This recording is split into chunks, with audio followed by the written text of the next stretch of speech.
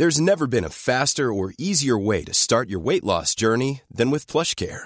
PlushCare accepts most insurance plans and gives you online access to board-certified physicians who can prescribe FDA-approved weight loss medications like Wegovy and Zepbound for those who qualify. Take charge of your health and speak with a board-certified physician about a weight loss plan that's right for you. Get started today at plushcare.com/weight loss. That's plushcare.com/weight loss. plushcare.com/weight loss. Today we've got a great malicious compliance story of getting a teacher to let someone leave class 2 hours early. We'll get into that in a bit, but first, think we're equals? Okay then. This is a true story that involves 3 people. I, 27-year-old male, am the CFO of a smallish company. Charlotte, 50-year-old female, is the administrative assistant, and Tom, 68-year-old male, is the CEO. I served as the assistant CFO for a few years, where Charlotte and I both directly reported to the CFO. I was somehow the bottom of the totem pole between Charlotte, the CFO, and myself, despite my title and pay. I received the work no one wanted to do. I went with it because I knew one day I'd be her boss. That day eventually came a few months back, and things have only gotten worse. Charlotte has always considered herself a financial expert, despite not knowing the bare minimum of accounting. When time came for us to create our official organizational structure chart showing who reports to who, Tom tasked Charlotte with it, as things here are very straightforward. When I get the final chart, I'm outraged as I see that below Tom, instead of it being just myself, I see she's included her name as well. This was already approved by Tom and officially published. The audacity this woman had to think an administrative assistant is the same ranking as the CFO was baffling. But she also brown noses Tom, so I'm not surprised his decrepit self approved it. Now comes the good part. I mentioned this chart to several groups we work with, and they couldn't believe it. They are all aware of her incompetence and all want her gone as she affects their business. I decide that if I'm not her supervisor, then I don't need to check any of the work she does. I let this go for a few months, and as much as it kills me, I leave all of her mistakes. Finally, the auditors come. They find numerous mistakes, causing all of our public financial data to be incorrect. At first, they came to me, wondering how it could be so inaccurate. I then gave them the system data showing that it was Charlotte who made all of the mistakes. They continued to push through, as in previous years, the responsibility fell on the CFO. I then reminded them of our organizational structure chart, showing that I was no longer in charge of what the administrative assistant did. They were upset, but one of the younger guys loved what I did. The auditors then strongly suggested that we fire Charlotte, or they'd have to issue their report stating things were severely misstated. She was finally fired last week, and Tom was issued a significant fine for being the supervisor responsible. I hope they all learn their lesson, and I can hire a competent assistant now. I mean, the only thing I'm left wanting is hearing the details of how she got fired, and if she was told point blank what went down, or given some clear understanding as to why they no longer have employment. I would just love to know that in her conquest to be on the same level as OP and or higher, they get revealed to themselves that they dug their own grave. Also, hi, I'm Steven, and if you guys enjoy awesome stories of malicious compliance, why not hit those like and subscribe buttons down below? That said, our next story is how I complied my way out of a parking ticket. A few years ago, I parked in a paid parking lot but forgot to buy a parking ticket. When I came back a few minutes later, I discovered an $80 ticket on my dash. While I was frustrated about my own forgetfulness, the ticket itself was fair. However, I came to discover that the amount they had charged me was not. Before leaving the lot, I noticed a small detail on the terms and conditions sign at the entrance of the lot. It said that a failure to pay for a parking ticket would result in a $70 ticket, not the $80 that I was charged. While I'm no lawyer, I do know that those signs essentially create an implicit contract upon entering the lot. Therefore, the company was technically violating their own contract by charging me extra. I appealed the ticket, stating that I would be happy to pay the agreed upon $70, but it was rejected. I then reached out directly to customer service, explaining the same situation. They rejected my request to pay the valid $70 because their ticket amounts are non-negotiable. Cue the malicious compliance. I realized that by their own words, they are the ones attempting to negotiate the price by charging me an extra $10. So I called up the supervisor of their claims department. Hey, I'm Ryan Reynolds. At Mint Mobile, we like to do the opposite of what Big Wireless does. They charge you a lot, we charge you a little. So naturally, when they announced they'd be raising their prices due to inflation, we decided to deflate our prices due to not hating you. That's right. We're cutting the price of Mint Unlimited from $30 a month to just $15 a month. Give it a try at mintmobile.com/switch. $45 up front for 3 months plus taxes and fees. Promo rate for new customers for limited time. Unlimited more than 40 gigabytes per month slows. Full terms at mintmobile.com. A lot can happen in 3 years, like a chatbot may be your new best friend. But what won't change? Needing health insurance. United Healthcare Tri-Term Medical Plans, underwritten by Golden Rule Insurance Company, offer flexible, budget-friendly coverage that lasts nearly 3 years in some states. Learn more at uh1.com. She was already aware of this dispute and immediately attempted to shut me down, saying, "The signage is not up for discussion." I reminded her that their company's policy states that ticket amounts are non-negotiable, and that given what the terms on the sign stated, they were trying to negotiate a higher price. Once again, she shut me down, stating the signage is not up to discussion. The rest of the conversation went something like this. I said, "So where can I escalate this from here?" She said, "There is no more escalation. Next stage is court." Cue more malicious compliance.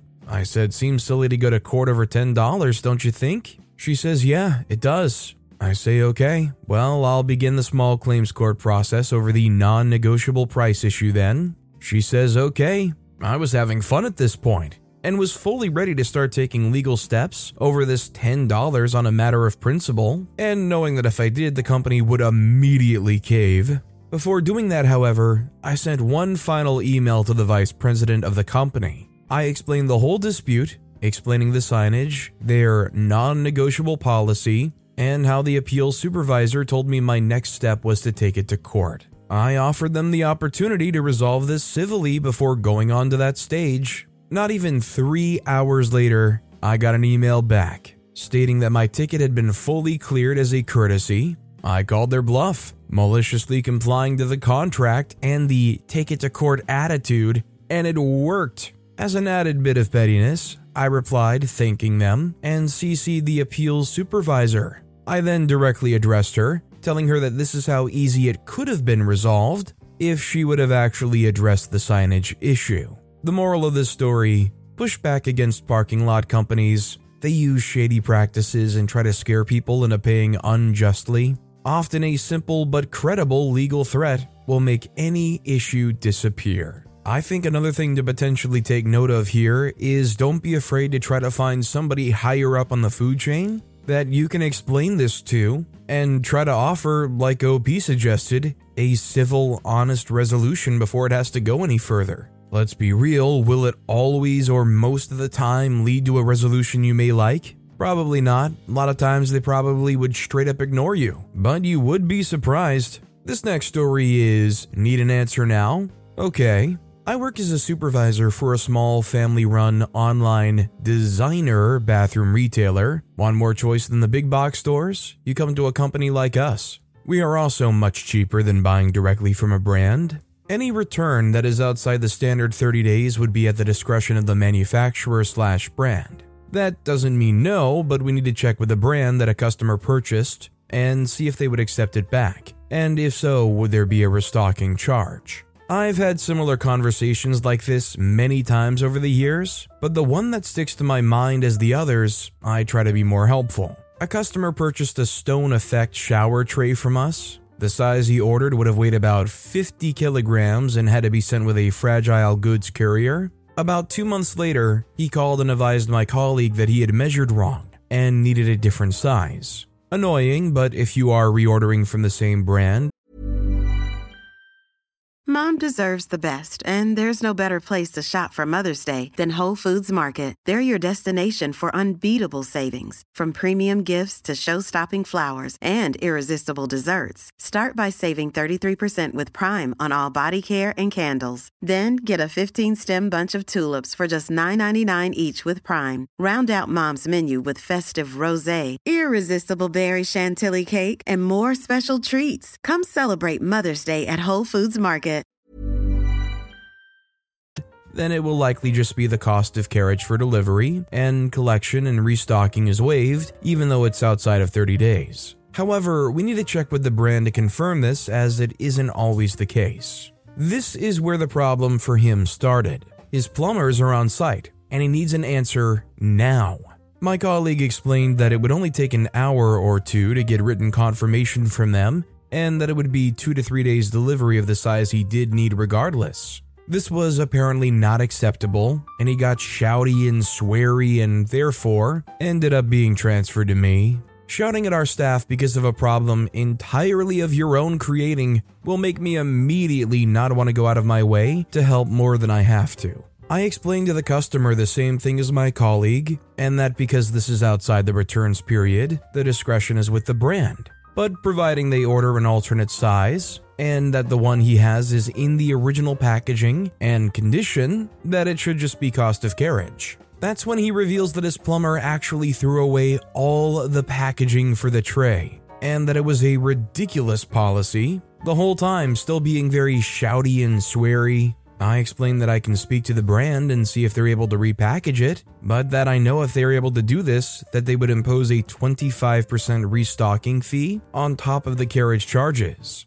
This was not acceptable. He needs a definite answer now. Enter malicious compliance. Okay, no. He was far too rude to continue any further, so he's getting the answer now. And that answer is no. Needless to say, he was not happy with no and then tried to make me check with them like I previously said I would, but I stuck to it and advised him that a return or exchange would not be accepted as it was outside of time, and he hung up out of anger. Never did hear from him again, not even in an angry review. I assume he paid to have a builder extend his walls to make the tray size work, as how specific of a tray he ordered would not have sold easily secondhand either. Moral of the story is be nice to people, or at the very least, don't be rude. And don't ask for an immediate answer if you're not happy with all the possible answers.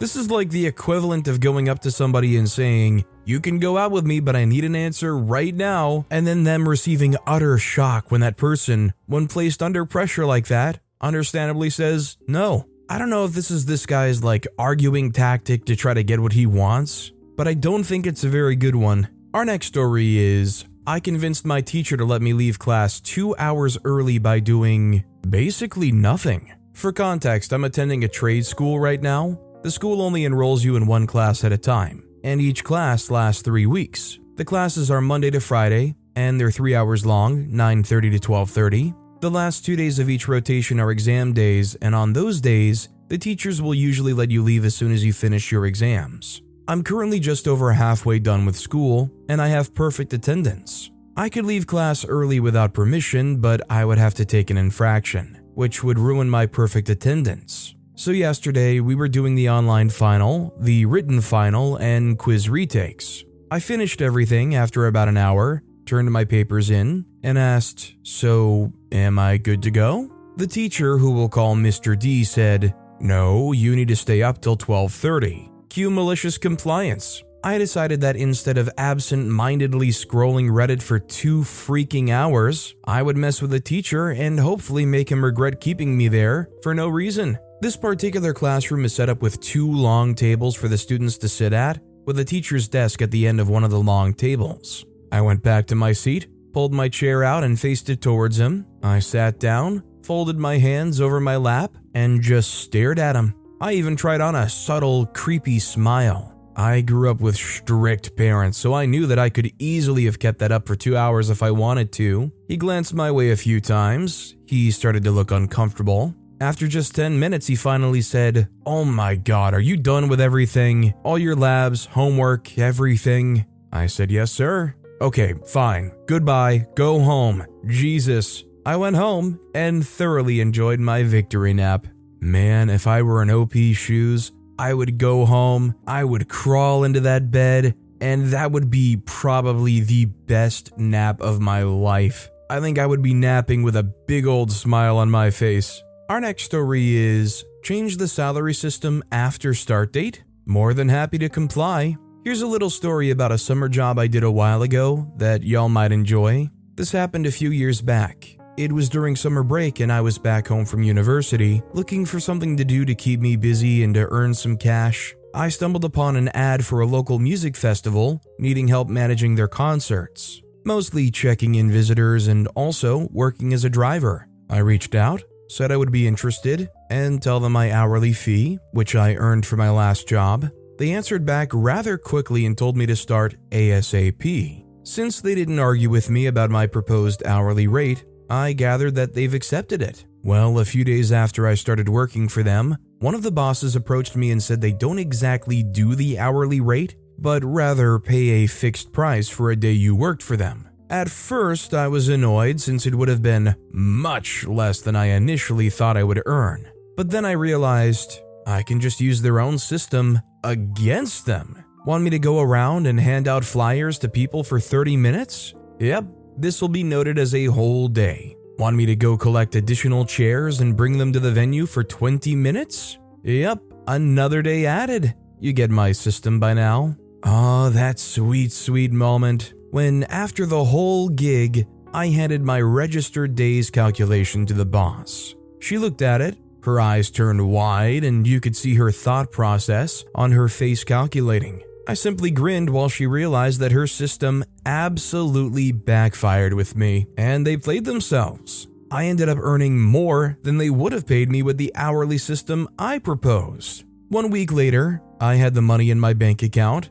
Weirdly enough, I never heard back. Would have loved to work with them again. Now, I don't know how on the books this job was, but isn't what OP did some kind of wage theft? Or I guess maybe it's called like employee theft, or I don't know. I mean, I don't really subscribe to the belief that a good malicious compliance can literally just mean misrepresenting and reporting way more hours than you actually worked. I actually don't understand functionally how this is supposed to work. Like, shouldn't somebody have looked at this and realized something's wrong here and try to do some like double checking, some auditing to make sure, hey, this person didn't work a full day here, right? But with that being said, that's all the time we have for today. Now, if you want to hear another absolutely awesome malicious compliance story, check out that video on the left. Or if you missed my latest video, check out that video on the right. That said, I'll see you all next time with some more stories.